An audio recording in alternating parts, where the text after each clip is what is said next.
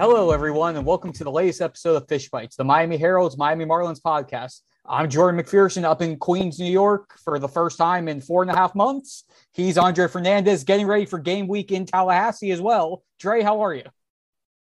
I'm doing well, man. First game week up here, and can't wait for some real football, some real atmosphere again up here. But I'm looking at the backdrop of your hotel, man. I'm thinking to myself, like, it's been close to 2 years since I've been able to go to New York, so I'm a little jealous right now. I'm glad you're getting the opportunity to go back up there. Yeah, it's going to be a busy 3 days up here. Obviously, the Marlins are making up that suspended game all the way back on April 11th. That went 9 pitches in, and why that game even started, I still am trying to figure that out. But anyway, they'll pick up that game. 9 pitches will force 9 innings. Yes. 9 pitches. You've got it tomorrow. Yep. And then we have the regularly scheduled game at 7 o'clock. The resumed game will take place at 1. It'll be 9 full innings. And then the regularly scheduled game will be at 7 o'clock. It'll be 7 innings because we're still under those rules from last year where doubleheaders are supposed to be 7-inning games. Mm-hmm. And we'll dive into that a little bit more in the second half of the show, but have some breaking news that came up on Monday morning. Jake Eder, the highly touted left-handed pitching prospect, their 4th-round pick in the 2020 draft, who was really dazzling his first year of pro ball. He's going to undergo Tommy John surgery. He's going to miss the rest of this season and most likely miss all of 2022. Obviously the Marlins have a lot of pitching depth, but when a guy who was doing as well as he was, 1.77 ERA, 99 strikeouts in 15 starts, over 71 in the third innings, and really just jumping up there, became a top 100 prospect. To hear this type of news, it's a serious blow. Yeah, it's really a shame because, like we've been saying, the real losses from here on out is anything that happens, in the farm system and anything like this. And this is a tougher loss than any of the losses they'll take on the field the rest of the way, because this is a guy who, like you said, you've really seen a jump in his development this year. I mean, he came in, fresh out of Vanderbilt. We know him, local guy from Calvary Christian and all of that. And we've seen his track record, but you really wanted to see, what is he going to end up being? Is he a starter? Is he a reliever at the pro ball, at the major league level one day? And he's really taken a lot of good strides this season, really honing his pitch as well. He's putting together, solid performances, stringing those together well too. And really just the makeup of him right now was tracking towards a pretty good, jump potentially next season to get a little closer to that major league possibility. And now you're looking at him not just missing the rest of this year, but there's even the fact that, I mean, that's rough when you're going to lose an entire year. And we've seen it happen with relievers or just pitchers in general or starters. That it's such a tough one to come back. I mean, nowadays, though, I will say this. I've noticed guys have been able to bounce back strong from the procedure more than they used to in the past. And, through rehab and just the way that it's done nowadays. So that's going to give him a little bit of an edge where you're not thinking like in the old days where you're worried, is he going to be the same guy? That at least is something to look forward to. But the setback in time hurts a lot. I mean, you already had last year's setback for everyone, losing all that potential time in the minors because of COVID. And now here we go again. So, we hopefully for Jake's sake, he gets back out there sooner than later and is able to start throwing again and start working on his arm and all of that and can recover well from the procedure and keep going, because he had really, it was good to see him take those strides, like I said before, this year, and really looks like he's going to be a part of their future if he can come back strong.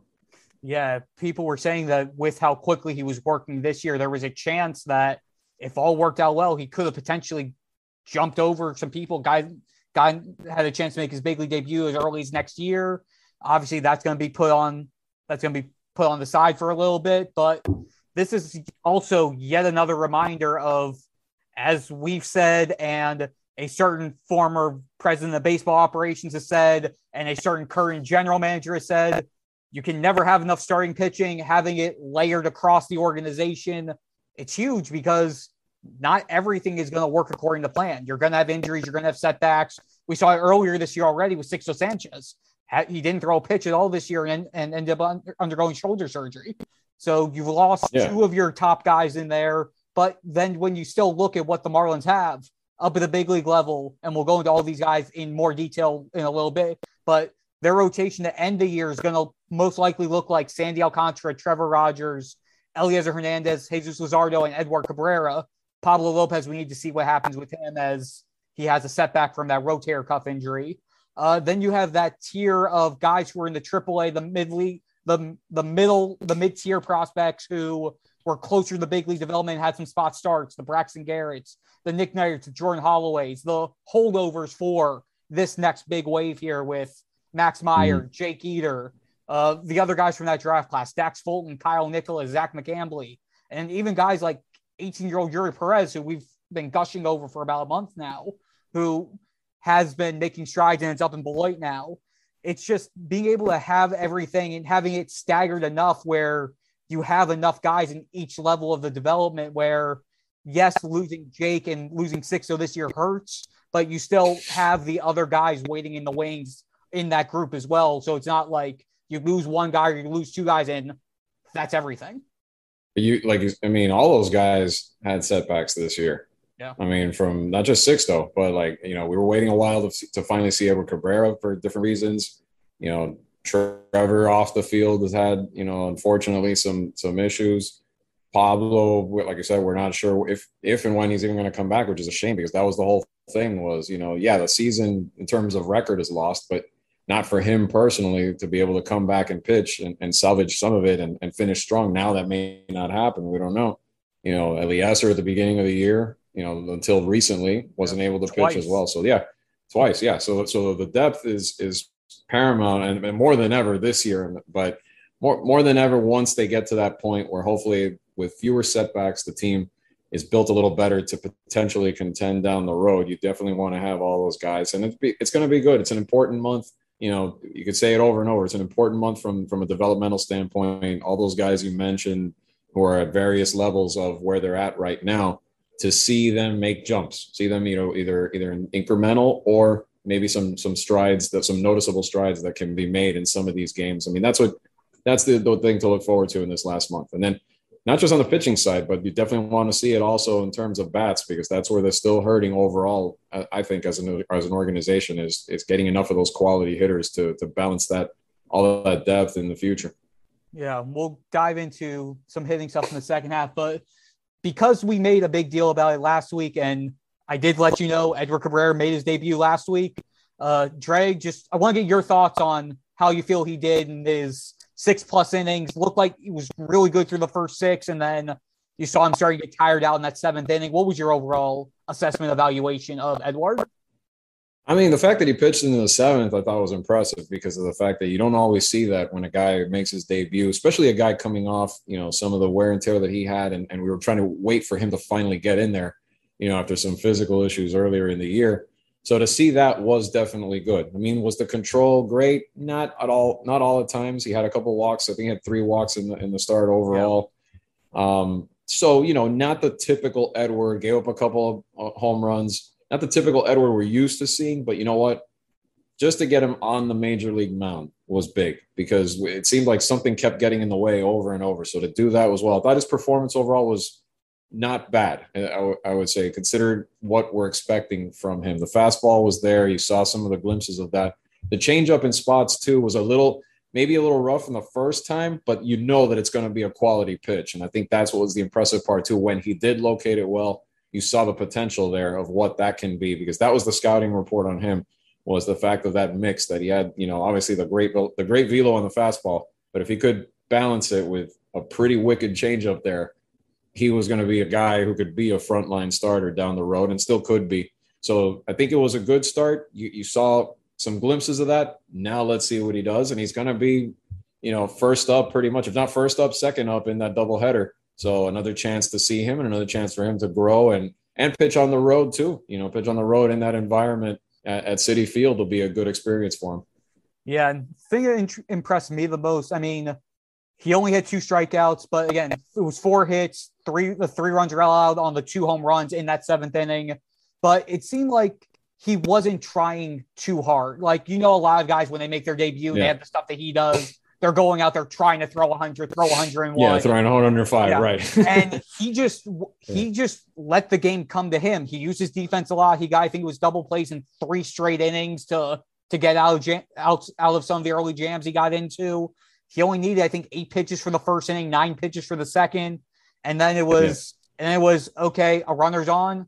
I know I've got Miguel Rojas and Brian Anderson behind me. They're going to make the plays if I get ground balls. He was focusing more on getting the weak contact than trying to whiz it past guys and try to get the strikeouts and the big pitches. And for a 23-year-old who's been waiting for this moment, to see him with that maturity early on in a moment like that, to me, that spoke volumes.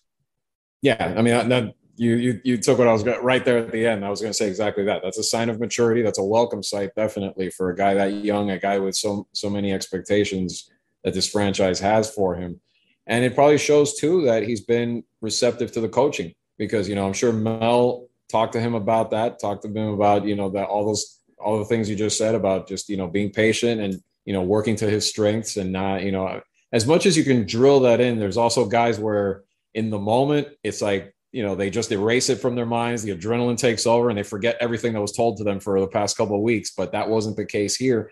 And that's a good sign too, that he was able to keep it all under control and remember what his game plan was.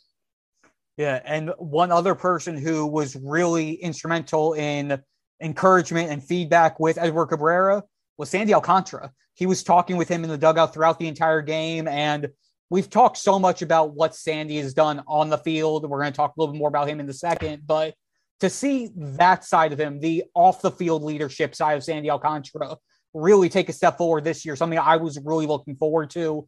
We saw him take Sixto Sanchez under his wing during spring training and say that, I know he's the young guy. He's the next guy coming up. I need to make sure he's ready. And now he's doing it with Edward Cabrera as well. To me, that's a great thing to see from Sandy, because we know him more as the guy who's going to go on the mound, throw 7 to 8 innings, and then just dominate and just do his thing on the field. But to see him becoming more vocal off the field as well is a really good maturation step for Sandy. Well, look, that's big because, we know Miguel Rojas is the captain, but it's good to have Miggy's not out there, in the bullpens, and he's not out there obviously with the pitchers all the time. So to have that sort of like that second captain, the co-captain sort of unofficially, have Sandy be that guy is big for them, especially at this level of the development of these young arms that are all either up here already or on their way up, for him to kind of be that guy. And just from getting to know Sandy personally, I mean, this was a couple of years ago already when I was down there in his hometown in Dominican. He has kind of that personality, but I think maybe it took him a little bit to get comfortable, and that can obviously happen where you're not yourself totally until you kind of relax and you kind of get that feel with everybody and you're in the organization for a little while. Remember, he was still at that point where he was trying to be a starter in that rotation, just a starter period. Forget about frontline. He was still trying that, he was still hoping it was going to work out for him when we did that. But in those 2 years since, it's great to see that, not just that he made it, but the jump that he's made too. And then from this kind of stuff that you're saying that's happening behind the scenes, I think that's just him, coming out of the shell, really showing his own personality and how much he cares, not just for his own development, but to really be a part of something, something they're trying to build over there. And it's been, and also too, it's been a rough go for a team that I think thought they were going to be they did think they were going to be a lot better than they've turned out to be this year. And, that can have a dismal effect at times on a clubhouse and all of that. So voices like him doing that, complementing what guys like, let's say, Miggy and others can do, is huge for where they are right now. Yeah, and it also helps that Sandy has just been flat out dominant over the past month. Obviously, he had that one clunker in Colorado, gave up 10 runs in 3 2/3. But if you look at his other 5 starts, New York Yankees, 7 shutout innings, 10 strikeouts, 2 hits against a playoff contender. San Diego Padres, 7 shutout innings, 7 strikeouts, 4 hits against a team competing for a wild card spot on the road. Atlanta Braves, 8 innings, 5 hits, 1 run allowed, 7 strikeouts, playoff contender, division leader. At the Cincinnati Reds, 7 innings, 2 runs, 11 strikeouts, 4 hits, team in the wild card. Cincinnati, again, his back-to-back starts, another 7 innings, 1 run, a career high 12 strikeouts. If you put all that together, even with that clunker in Colorado, the 3 2/3, 10 earned runs, Sandy has a 3.18 ERA in the month of August over 39 2/3 innings. If you remove the Colorado game, the 5 starts against 4 playoff contending teams, he has a 1.00 ERA, 4 runs in 36 innings. Yeah. That's just incredible. Yeah, that's pretty sick. Yeah. No, it's pretty sick. No doubt about it. And then that plays into what we were saying a minute ago. Throw that in there too. Look at the success he's having, to the level of success that he's having. And it doesn't seem like it's going to his head. He's still going and helping, the younger pitcher here and the younger pitcher there, instead of like, you know what I mean? Like that can also play an effect. And, and then obviously he's going to keep doing that. And there's going to be levels of success that he's going to have to learn how to handle little by little and keep adjusting and so forth. But it just plays into, again, here's a guy who was already an all-star once, is just going to be if he keeps pitching like this, he's going to be in that conversation to be an all-star for the next few years. All credit to him, both being able to become a pitcher like that and learning to maintain himself at that level while still doing some of those off the field things as well. Yeah. And to round out a couple other starting pitching things, Jesus Luzardo finally put a complete start together. Tied his career high. Did he and they need that. Yeah. Tied his career high with 8 strikeouts through 6 shutout innings against Cincinnati Reds. And he did it while wearing his glasses for the first time this season. Before this season, he was always. So he's Ricky Vaughn. Yeah. Yeah, exactly. Yeah. He was wearing contact lenses beforehand. And now he said, you know what, let's mix it up. Let's go back to what I did before. And the results came. So, hey, who knows? Maybe the Superman Clark Kent reversal there is going to play off for him. Okay, so he's not quite Ricky Vaughn, because Ricky Vaughn wasn't even wearing contacts. But yeah, the Clark Kent thing. I mean, yeah. Look, in all seriousness, though, I mean, that trade was looking pretty bad, for considering what happened right now. I mean, I know it's early. Yeah, he's going to be with the franchise a while, not to completely panic, but this was pretty, even maybe a little overblown in the beginning of the expectation, but you thought that it wasn't going to be this bad, the way he had been pitching. And to see what he did, I mean, I think also the way he did it too. I mean, the velo was at times he maxed out at like high 97 around there. So he amped it up a little bit at times. The average ended up being more or less the same as what he's been averaging all season in that sense. But I think he located better. At times the curve, the changeup, the usage was well there, and he just didn't get smacked around like we've seen throughout his starts so far this season. And that was encouraging, and especially against the Reds. We're not talking about, he wasn't doing this against the Orioles or the D-backs. He was doing this against a team that's in the fight at one of the wild card spot holders right now. A good lineup. So let's see. It's one start, so not to get crazy. It's one start, but let's see if Jesus can carry this over and use this and continue to build off of it. Because if he can, we're not looking so much at this season, but we're looking more at if he uses this to be able to stamp a rotation spot for himself next season. Yeah. And the last 2 updates, Trevor Rogers did 2 rehab assignments last week with Class A Jupiter.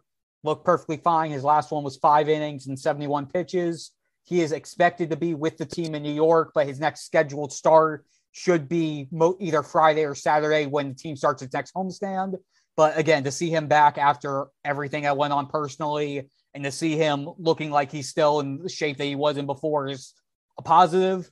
And on the flip side of that, Pablo Lopez, rotator cuff injury, goes on the IL right after the All-Star break, hasn't started since before the All-Star break. Progress looks like it's going well, has a rehab start, throws 3 hitless innings, faces the minimum, then doesn't make his next scheduled start 5 days later. The Marlins say, yeah, it's a precaution. We're giving him an extra day. The training staff didn't like what they saw in something a day after. 2 days later, we get told that his rehab stint is being ended and he's rejoined the team in Miami so they can watch him in person, oversee everything in person. The wording that we were given was they're continuing to be conservative with his rehab and that they don't plan on shutting him down at this point. But with that said, there's a month left in the season. If he's not making the rehab starts and he's not built up, how much are you going to push him to get him back into the rotation, considering it's his third shoulder injury in the last 4 years, and considering you already have about 6 guys, if you include Zach Thompson, for a rotation spot at this point? Yeah, I don't think you do. I really don't. I mean, I wouldn't, to be honest, because that's too delicate of an injury. I mean, if we were talking there were 2.5 months left in the season and it was something you could figure out within a month, let's say, fine. But why are you going to push him to come back for maybe 1, maybe 2 at best starts, if you're lucky? That doesn't mean anything. To be honest, at this point, you already lost, unfortunately, what you were hoping to have, which was to have him for the full month of September and to finish strong, to carry that over into next year. That right now, pretty much, I mean, I know they haven't written it off completely, but it's probably out the window, and it sucks because that's the long-term concern with Pablo is the health issues, because we've seen what he can do. He's an established starting rotation piece for this team. But unfortunately, these things, have come up for a while now in different ways. And like I said before, it stinks because, it hampers the potential of this guy who we've known pretty well now to be that guy for several years as this franchise continues to build and hopefully get to where they want to get to, and it doesn't mean he's not going to come back next year and he's not going to come back strong, but it's unfortunate. You just haven't been able to really see him put together that complete season where he could stay on the field and really contribute to the entire process. And you hope that he can, maybe one of these years. I mean, we've seen guys that be injury prone year in and year out and finally maybe at some point figure out a way to put it all together and stay on the field. Hopefully that's in Pablo's future. So we'll see. Yeah, that's going to be a definite topic that's going to go on in the offseason, when you also think about, as we've talked about this entire episode to this point, just the starting depth and all the guys who are pushing up for spots. Are you going to reserve a spot for Pablo Lopez if there is no guarantee that, just based off the track record, he's not going to make it past July or early August at that point? It's going to be something they're going to have to take into consideration.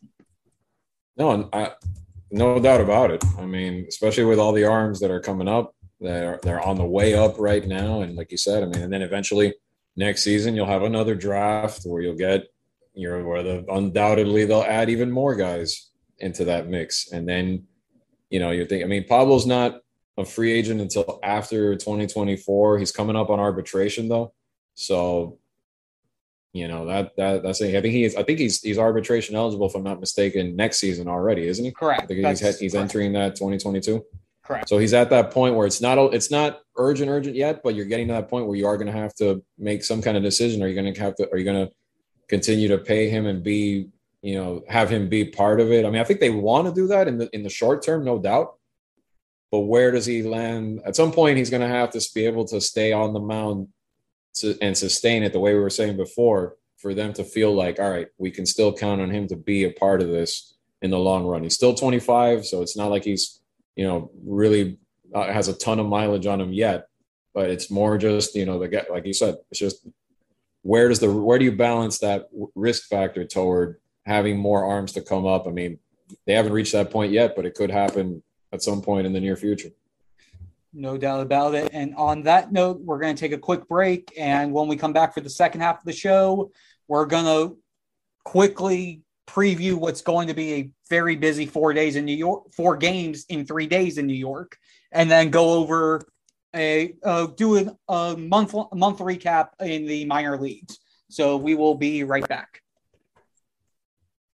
When you need mealtime inspiration, it's worth shopping Kroger, where you'll find over 30,000 mouth-watering choices that excite your inner foodie. And no matter what tasty choice you make, you'll enjoy our everyday low prices, plus extra ways to save, like digital coupons worth over $600 each week. You can also save up to $1 off per gallon at the pump with fuel points. More savings and more inspiring flavors make shopping Kroger worth it every time. Kroger, fresh for everyone. Fuel restrictions apply.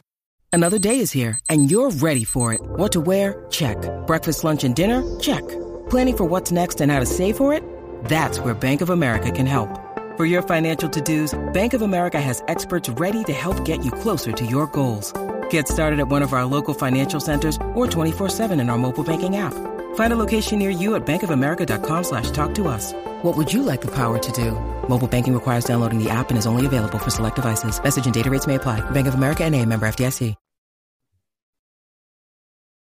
We're back, everyone. And by the time this podcast airs, we will be a few hours away from the first of 4 games against the New York Mets at Citi Field, the first of which was a game that started way back on April 11th. Again, 9 pitches in. It was a complete monsoon by the time the game started, and they had to wait 4.5 months. I believe the tally is 142 days in between pitch 9 and pitch 10. And as much as we've said how the Marlins have changed since then, boy, have the Mets changed since then. I mean, what a team that's really collapsed. I mean, now you've seen the recent, back and forth now, the thumbs down. Yeah, I mean, no, they're booing back at the fans for booing them. I mean, what a franchise, those Mets. Huh? Yep, and the Marlins will get to face them 10 times over this final month of the season, including 7 games up here. But to get to the first of the games, just to recap where the Marlins were and where they are now, just in terms of what the lineup was. So again, remember, Corey Dickerson hit a ground ball single and was on first base when the game got suspended. So you had Corey Dickerson leading off and in left field. You had Starling Marte in center field. You had Adam Duvall in right field. And the best part of it, John Curtis was the starting pitcher and Chad Wallach was catching. So you're just saying that there's going to be some decent amount of defensive substitutions to start this game. Just a few. Just a few. And then you also had 2 of the Marlins' four guys off the bench. Garrett Cooper and John Birdie are injured. So just kind of a big box score. Yeah. Expect a kind of a big box score around around Tuesday evening. Yeah, I'm glad that I can just grab a new scorecard, start it from scratch, and then just completely do everything myself while I audit it. But a lot of O for O's on the line on the box score there on both sides. And the most interesting straight zeros is going to be John Curtis, a starting pitcher who throws 0 pitches, but is still designated as the starting pitcher because he was in the lineup when the game started. It'll be based off my research that I've been looking through all day. The first time it's ever happened. There have been 10 Really? I found 10 instances where a pitcher has thrown 1 pitch. And of course, the Marlins have the most recent 2. Pablo Lopez this year, Jose Urena in 2018, after they were both ejected for hitting Ronald Acuna Jr. Right. But I was not able to find an instance of a pitcher who was listed as the starter throwing 0 pitches. So John Curtis. That's interesting. So John Curtis, congratulations on that. And meanwhile, on that note, with John Curtis, wishing him the best as well. Like to hear he's going to undergo Tommy John surgery as well while this is going on. Yeah. I mean, the thing is, because a lot of times, we know this, if you start a game in the first and it gets stopped and you never resume, what used to happen, you just wipe it out and just restart all over. Yeah. But in this case, it's like, all right, why? But here we are trying to get as much baseball in that you already played in, and we know how things have changed, post pandemic and everything. So this a little bit of history made. Yeah, this rule with the suspended games, instead of just wiping them clean and starting them over, took place. It started with that. They revamped that last year because of how tight the schedule was after they restarted. Right, COVID changed everything. Right, I know. And the Marlins MLB just kept most of those rules into 2021. They kept that. It's just silly when extras. Right. Yeah, no, it's just silly when it's like a batter or two, but a rule, but that in writing, that's the rule. So so the game will resume with somebody pinch running for left fielder Corey Dickerson and Jesus Aguilar. And Jesus Aguilar. I'm amazed. I'm sorry. Go ahead. I'm still amazed in the history of baseball. There was never a case where the guy came out on the mound, felt a tweak or something. I guess he wouldn't officially. Well, that's the whole thing. I guess he wouldn't officially be recorded in as the starter if he came out, warmed up, something happened, leaves before throwing a pitch. That's how the rule. That's why. I believe so. Yeah, that's my understanding of it. Yes. But I'm trying to think of every possible scenario, but I guess it's never really happened if that is indeed the case. Yeah. So someone will pitch run for Corey Dickerson and take a spot leadoff. Jesus Aguilar will be in the box with a 2-0 count. Marcus Stroman will not be on the mound for the Mets like he was originally because he pitched just 2 days ago. So if I'm right, the Mets have Taijuan Walker, who will come in as the first of many reliever starters. And for the Marlins, it'll either be Eliezer Hernandez or Edward Cabrera as the first guy out of the bullpen to relieve John Curtis. And then whichever one of those two isn't in that first game will start the 7-inning game. But yeah, and a lot to digest. This is a burn, and being a 9-inning one, this is a be very careful, burn your bullpen game. So that's going to be a nice responsibility there for whichever guy does come in to kind of hold the fort for a few innings and not tax those arms immediately out of the chute, considering they have another game right after that and the 4-game series, of course. Yeah. And I mean, and that's the one thing that's going to be interesting to see how Donnie decides to go with. Does he go with Eliezer in the first game where, again, 5 innings in a 7-inning game really feels like 7, or do you go with Edward Cabrera, who you feel like could potentially throw a complete game in the 7-inning game? Sort of the your poison type deal there. Right. Do you weigh the experience level and go with the more veteran guy who's pitched longer in the major leagues, or do you take the chance that the rookie can handle it and can give you at least maybe, let's say, 5 and at least gets you, that doesn't tax the bullpen as much? Yeah, it's an interesting choice. I mean, I'd err on the side of experience because it doesn't mean Edward's not going to pitch tomorrow anyway, but that's Donnie's call, and obviously, but it's interesting though, because nowadays it's not such an automatic thing that you would go with the guy that has more experience. I think, maybe he would roll the dice and consider it an early test for Edward to see how he handles it. No doubt about it. And to switch to our final bit of news or bit of discussion for this episode, let's talk some minor league baseball, Andre. And since we went very pitcher heavy in the first half, I feel like we should just dive in on the hitters and see how the main hitters each level did throughout the month of August. AAA, I mean, really, is there anyone to talk about outside of Lewin Diaz? He only hit 338 with a 1057 OPS, 6 home runs, 4 doubles, 13 RBI, 16 runs scored, and only 12 strikeouts in 90 plate appearances.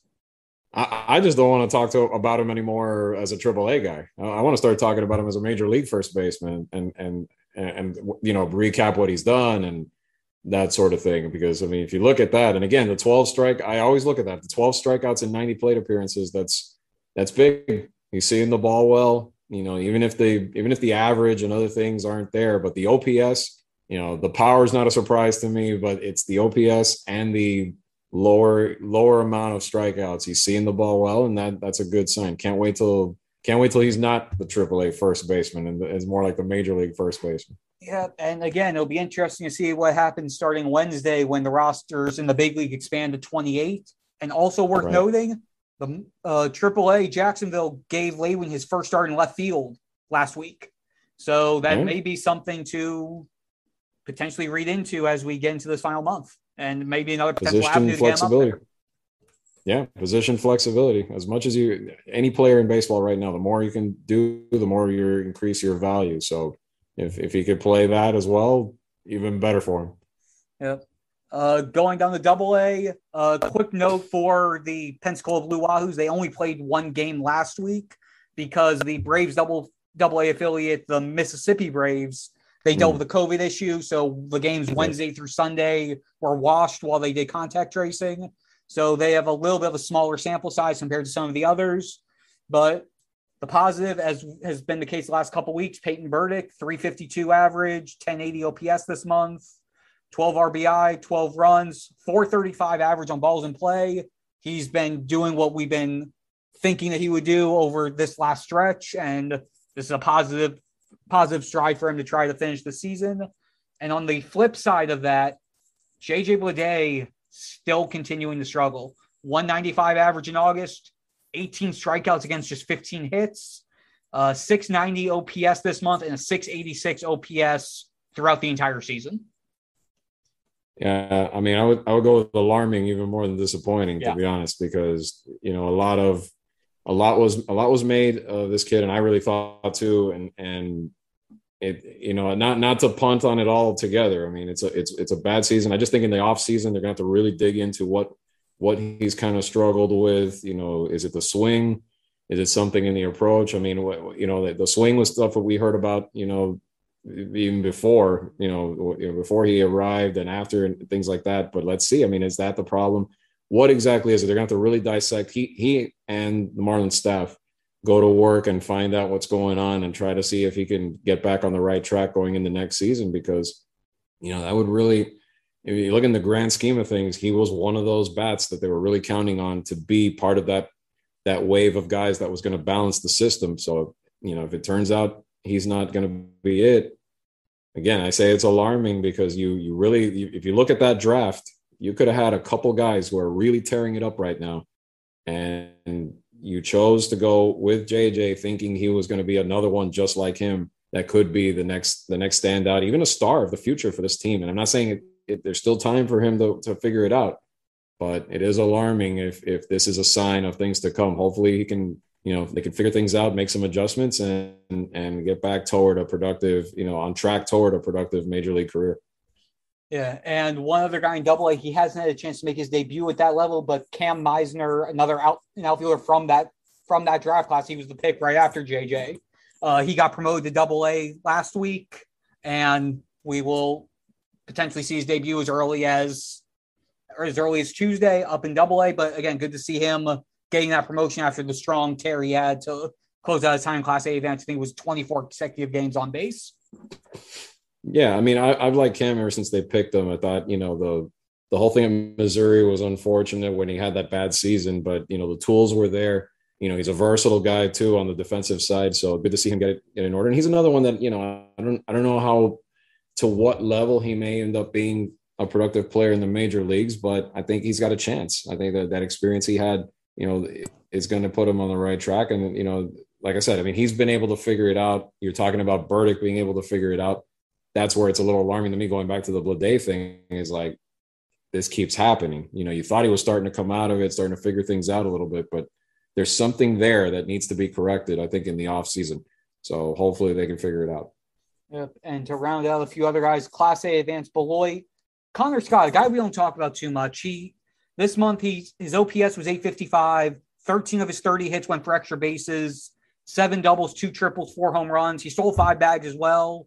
And Victor Mesa, since being sent down from Double-A to Class A advanced Beloit in mid-July, VVM's hitting .319 with 7 doubles, a triple, 4 home runs, 17 RBI, 8 stolen bases, and 23 runs scored over 34 games, 26 strikeouts in about 150 plate appearances.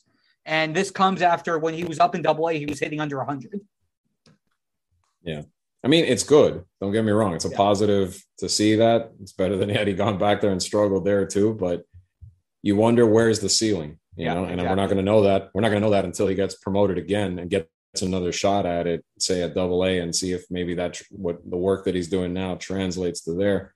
But, in the grand scheme of things, again, like, I think his younger brother, as a lot of us, myself included, thought was going to benefit from playing stateside baseball since he was at 17, since he signed, and it hasn't been an easy go for him either, but he has shown flashes of what he can do. I mean, the OPS is not spectacular, but he's, 6 doubles, 4 triples this week, 11 RBI. So the extra base hits, he's been more on the upward trajectory lately. The OPS went from 622 in June to 707 in July. So, positive steps, but overall, I think that Junior is the one I thought that had the more, the chance to kind of, we had an episode where we talked about that, or how he passed older brother in terms of the development track right now, it seems. And let's see, because he'll have his opportunity probably, if he keeps progressing, to head the Beloit maybe next year and take it from there and see how that goes. But, what's it been now? We're going on 2-3 years now, and we're waiting for the Mesas. We're going on 3 years, but also they didn't have the 2020 season. So it's been. And they didn't have the 2020 season. That's true. In fairness, that's fair. But at the same time, I think I'm more excited to see if Junior can continue to rise. I mean, Victor to me, it's like, let's see if again, it's good what he did in Beloit, But now I want to see what he can do at Pensacola once, if and when he gets that shot again to prove himself at that level, and then see if he can keep us in. Yeah, I'm in the same boat as you. And again, I've seen Victor Mesa Jr. a few times when going up to Jupiter, and the tools are there. The defense is improving. And again, he's on that upward trajectory offensively over the last 3 months. And let's see what he does over this final month of the season. And then just the running tabs on some of the draft picks. Khalil Watson's only played in 2 more games since we last recorded. Just that the trouble of balancing all the guys that they have at the rookie league, at that rookie league affiliate, and trying to make sure everybody's getting at bats. But in those 2 games, he hit an RBI triple in one of them, and then went 3 for 4 with a double in the other. So again, very small sample size. It's only, I think, 8 games and 30 at bats, but hitting 400, 1080 OPS. And then one other guy to talk about, Tanner Allen, who both of us have thought really highly of since before the draft.